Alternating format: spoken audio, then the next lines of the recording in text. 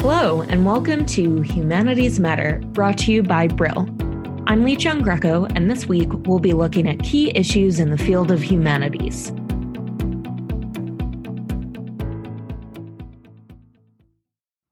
Today we're speaking with Stephen Fine.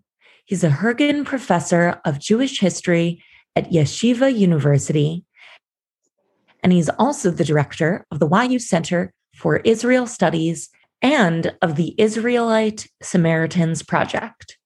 His new book is The Samaritans, a Biblical People.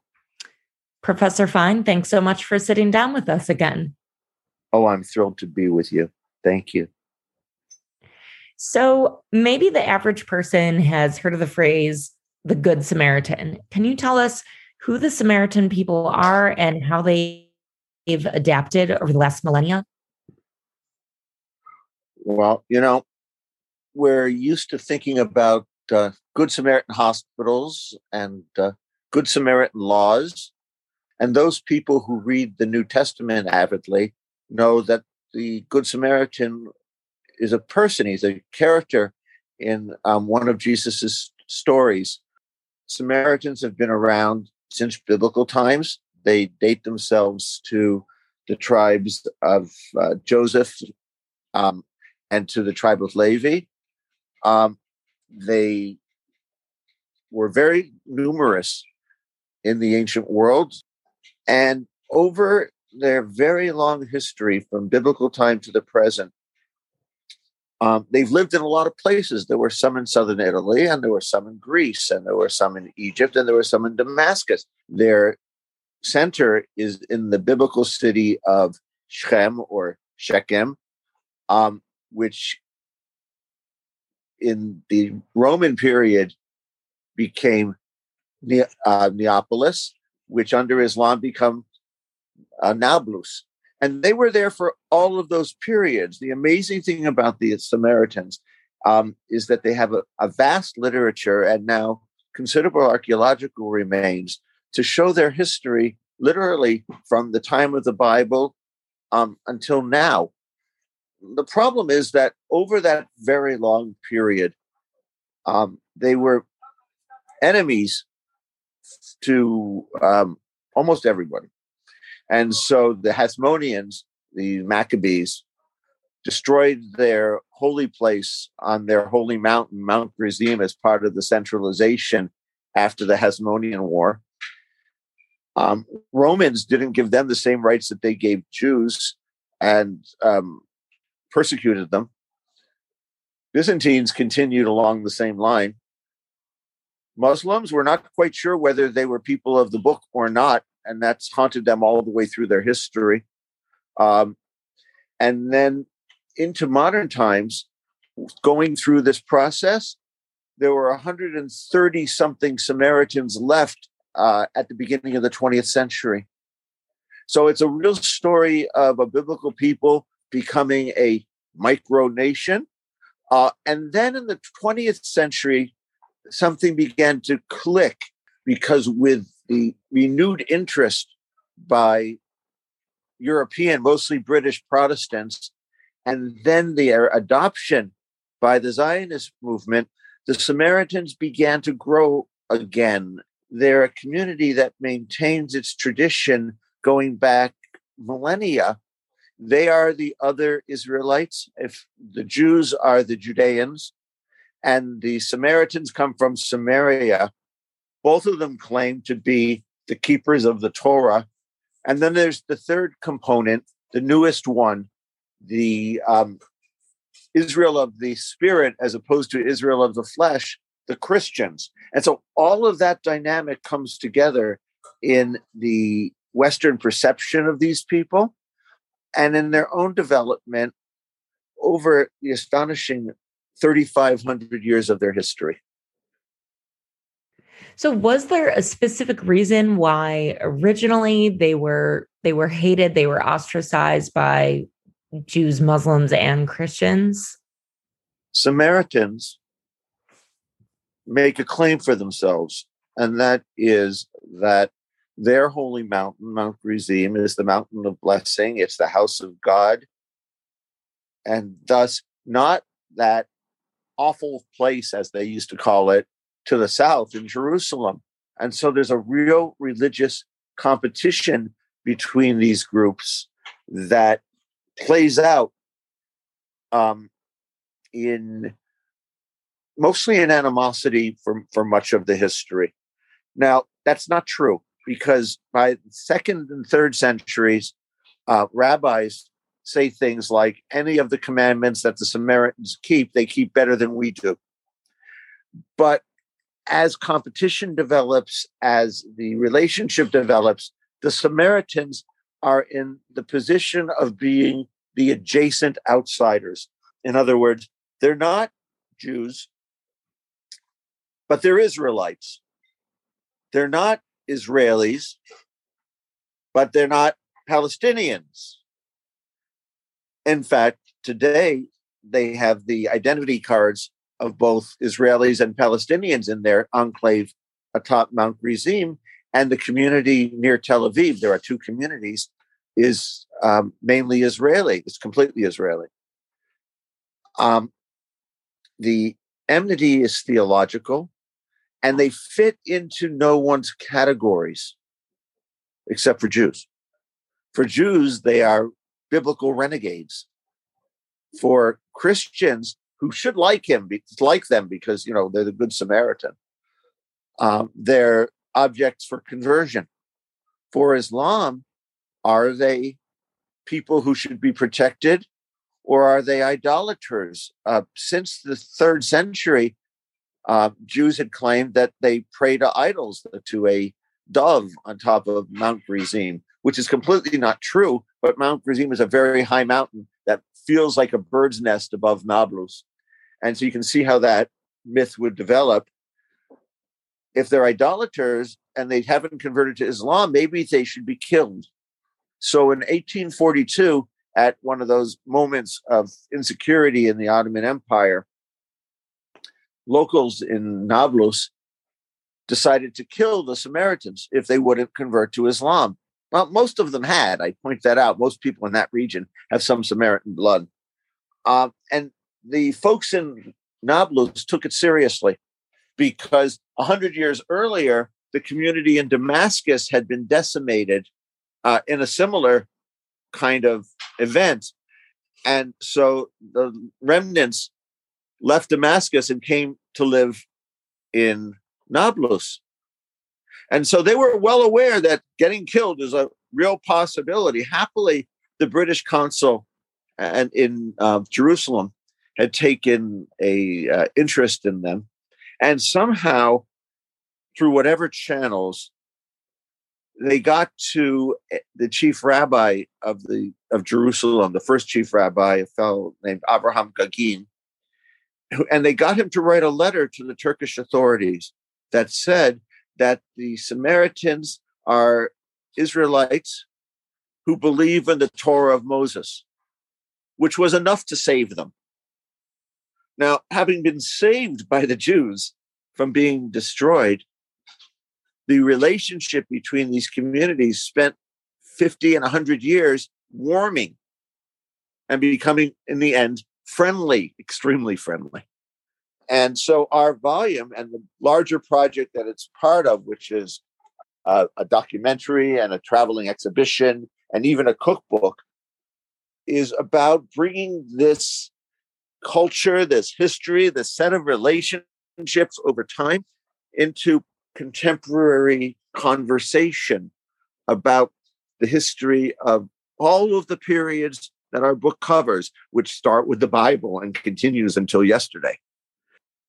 Lots of people complain about Orientalism, but it's that Orientalism that saved the Samaritans from destruction.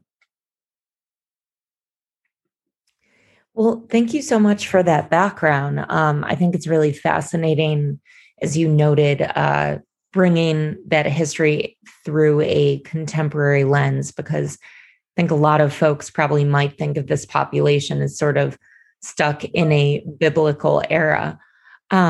So you write that this is a book of memories preserved by Samaritans, Jews, Muslims, and Christians from the time of Moses to the present. I'm curious, how did you go about collecting all of these stories over such a wide ranging period? The literature is vast. For 150 years and more, Western scholars have found the Samaritans fascinating. And so there is a vast secondary literature relating to every aspect of their culture, from contemporary marriage patterns to the Bible and everything in between. The scholarship, however, seldom reached outside a very small group of people who fell onto the Samaritans for one reason or another and found it cool and decided that they would study it. It very seldom reached into the mainstream. So there's a lot of this stuff published, but there's more. I'm fortunate. I studied with the founder of the field of Jewish folklore, a man named Dov Noy, and he did a short volume called Legends of the Samaritans. And in it, he collected a series of stories for the Israel Folklore Archive related to every aspect of their lives and as they tell the stories themselves. So that was the basis for organizing the 24 articles in this book around stories, around primary sources. And so some of them are basic, like biblical texts that talk about Samaritans or Talmudic texts that talk about Samaritans. But we looked for the stories. In every case, let's talk about and not theorize about. Let's hear what people say about them and what they say about other people. And so each of the articles is a reflection on one particular source. And so whether it's a Samaritan history by a fellow named Abu Afat that goes from the entry into the land of Israel until the Middle Ages, or a later history written by Samaritans that goes into the 20th, or whether it's a section from Mark Twain's Innocents Abroad, or the itinerary of Benjamin of Tudela, who came and saw them and watched them and wrote a lot about them in the High Middle Ages. We have a vast amount of material. But there's one more bit, and that is we as a team went to Mount Gerizim and collected stories from contemporary Samaritan elders that hadn't appeared before. And we collected them and we asked them, what story would you like to tell your grandchildren? And we whittled it down and came up with 7 stories that are really evocative. Some of them are historic, some of them are sort of fantasy, some of them are about these people, some of them about their ancestors. An amazing collection that follows the life of the Samaritans and by accident, quite by accident, covers all of the issues of contemporary Samaritan religion, holidays, the synagogue, language, interaction with Jews and Muslims. All the issues that are important to them today, we found new stories and turned them into videos, which will be a centerpiece of our exhibition. And they're beautiful. And so those stories became jumping off places as well. And so while we may start with text from the Bible or from the Quran, we end up with elders who are functioning and living and thriving in our own time, and that we were able to preserve at least on film and then in writing.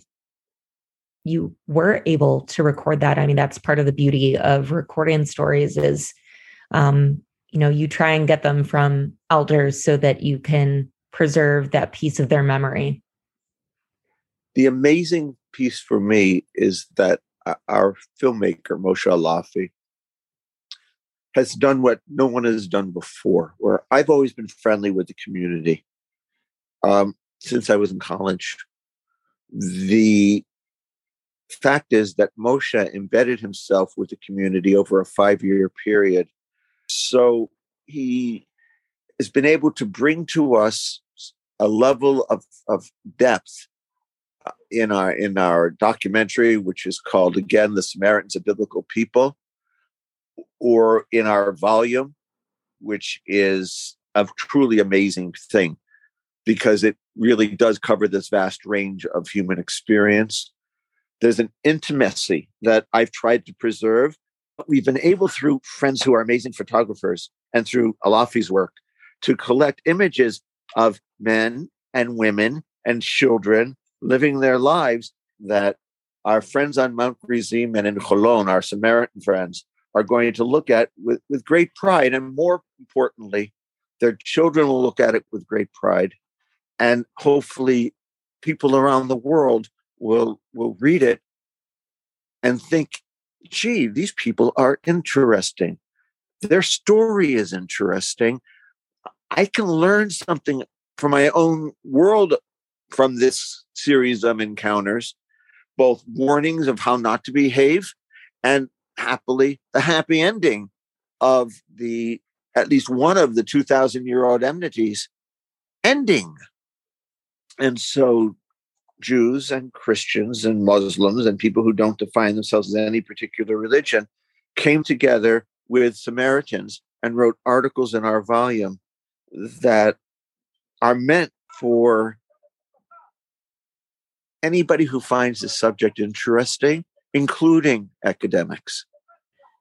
So you mentioned among some of those observations of Samaritans that you collected, you mentioned writers like Mark Twain. How exactly were Samaritans depicted by Anglo travelers like Twain? And how do you think this contributes to Westerners' modern understanding of Samaritans?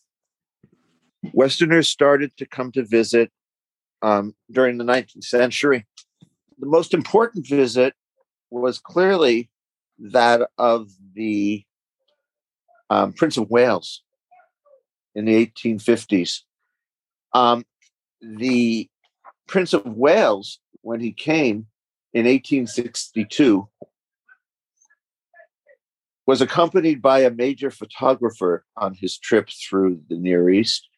And so he took a photograph of the Samaritans' most prized possession, a Torah scroll that they believe was copied shortly after the death of Moses. It's their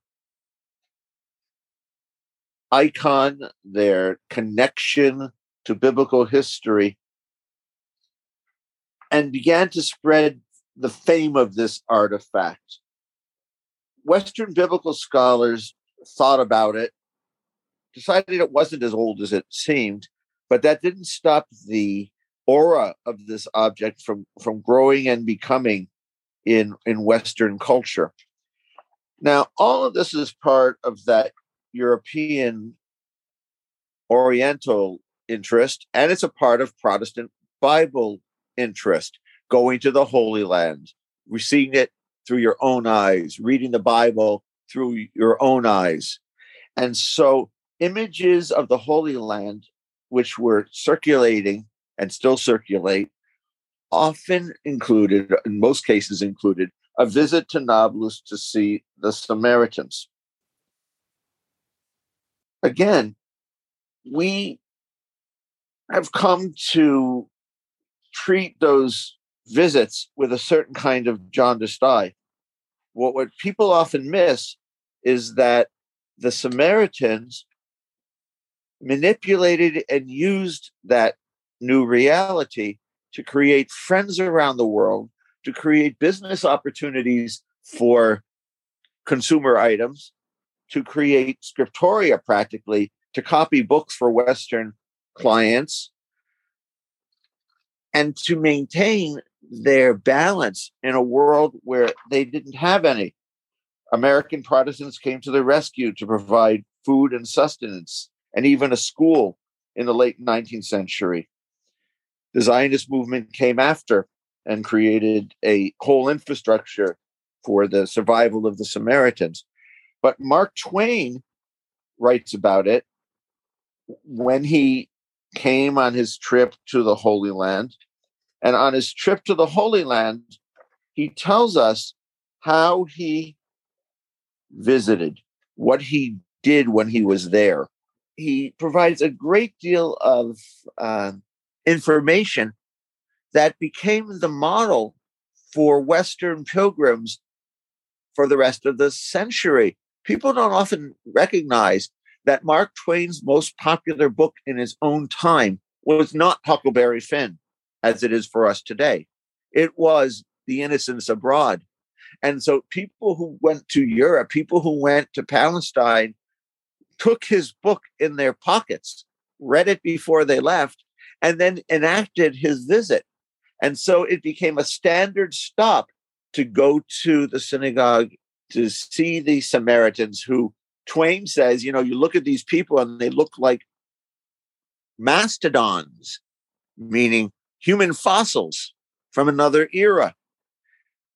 His audience swallowed that, looked at the images that were being created for them of the Samaritan high priest standing next to the scroll of Abisha, and perpetuated it into the present. We have in the book a series of photographs that go back to the 19th century and go to the present of Samaritans standing next to their holy books. Now, let me just point out that while we may look at that and say, aha, this is 19th century Orientalism, this is like Curtis picture photographs of Native Americans, the Samaritans look at the same photographs, and I can tell you, hang them with pride in their homes and look at them and say, this is our holy book and this is our holy priest. And it's become an icon within the community, to the point that young Samaritan boys and girls now take photographs next to the scroll and they hang them up in their houses. It's become part of their local tradition, which is just utterly fascinating and cool. This is a good example of the Samaritans taking categories that we think we're very smart about in Western culture, in our contemporary scholarly world, and forcing us to rethink them. That's really fascinating, hearing how Twain sort of set that blueprint, and then how the Samaritans themselves used his media exposure, essentially. Can you tell us about the Passover of 1968 and how it contracted to previous Passovers for Samaritans, particularly 1967? Passover is their holiday. According to the Armistice Agreement of 1949, the Samaritans in Israel were allowed to cross over into Jordan once a year at Passover to go to their holy mountain to do their sacrifice. Now, a very small community. This is when the community regrouped together, came back together. Aunts and uncles, brothers and sisters got together during the week of Passover, or for as they have it, Passover followed by the festival of unleavened bread, matzah. They divide the two. And they come together. And it was a startling event because the Israeli team were fully integrated into Israeli society and had money from the Israeli government to publish books, and developed their own neighborhood with the help of the Israeli government, and on and on and on, and were doing rather well. And the folks in Nablus were impoverished. And so the Ministry of Religious Affairs in Israel actually sent each Samaritan family that crossed the border with money, so that to use as support for the community for much of the following year. So the Samaritans crossing the border were more than just the family, if that's not enough, and more than just the sacrifice, if that wasn't enough. They were providing economic well-being for a community that was starving. More than that, by 1966, the Jordanians had figured out that the young people of the community had reached the age of 18, and that the young men and the young women were both serving in the Israel Defense Forces. And so they barred anybody who was an Israeli soldier from coming on Passover. Now, I point out that these people took their job seriously. One of the leaders of the community that was an artilleryman in the Israeli army. The same fellow became the vice president of Israel Government Coins and Medals. These people really made it in a way that they didn't expect. And so the Jordanians who caught this blocked all of the young people from coming to Mount Gerizim. That caused trauma for the entire community. Well, in 1967, then, they looked at each other and said, what are we going to do? We're going to disappear. This is the end. The community, we hear from stories told to us that we recorded, broke into jubilation when they realized that the Israeli army had arrived. But the modern Jewish national movement saw the Samaritans and sees the Samaritans as Israelites who never went into exile. And so when Passover came the next year, it was a big deal. The people who showed up for the Passover event included high-level officials of the Israeli government, included scholars from all over the world. It became almost a covenant ritual, with to the point that the Israeli government post office, the postal service, issued commemorative stamps with special seals for people to buy when they went up there. And Samaritans published little pamphlets explaining what was going on. The governor of Nablus, the Palestinian, came to the event.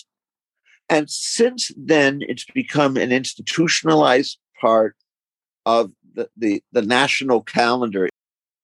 The Samaritans, from their part, look upon their Passover as literally the ultimate covenantal experience. And the level of fervor, the level of excitement, the level of electricity, which we captured in our documentary and could talk about in the book, is truly intense. And one of the wonderful things we were able to catch in the documentary is Samaritan women who don't usually get heard about these sorts of things, describing their ecstatic relationship to this Passover, which as one who's seen the Passover sacrifice, even we tourists could see it, could feel it, could watch it.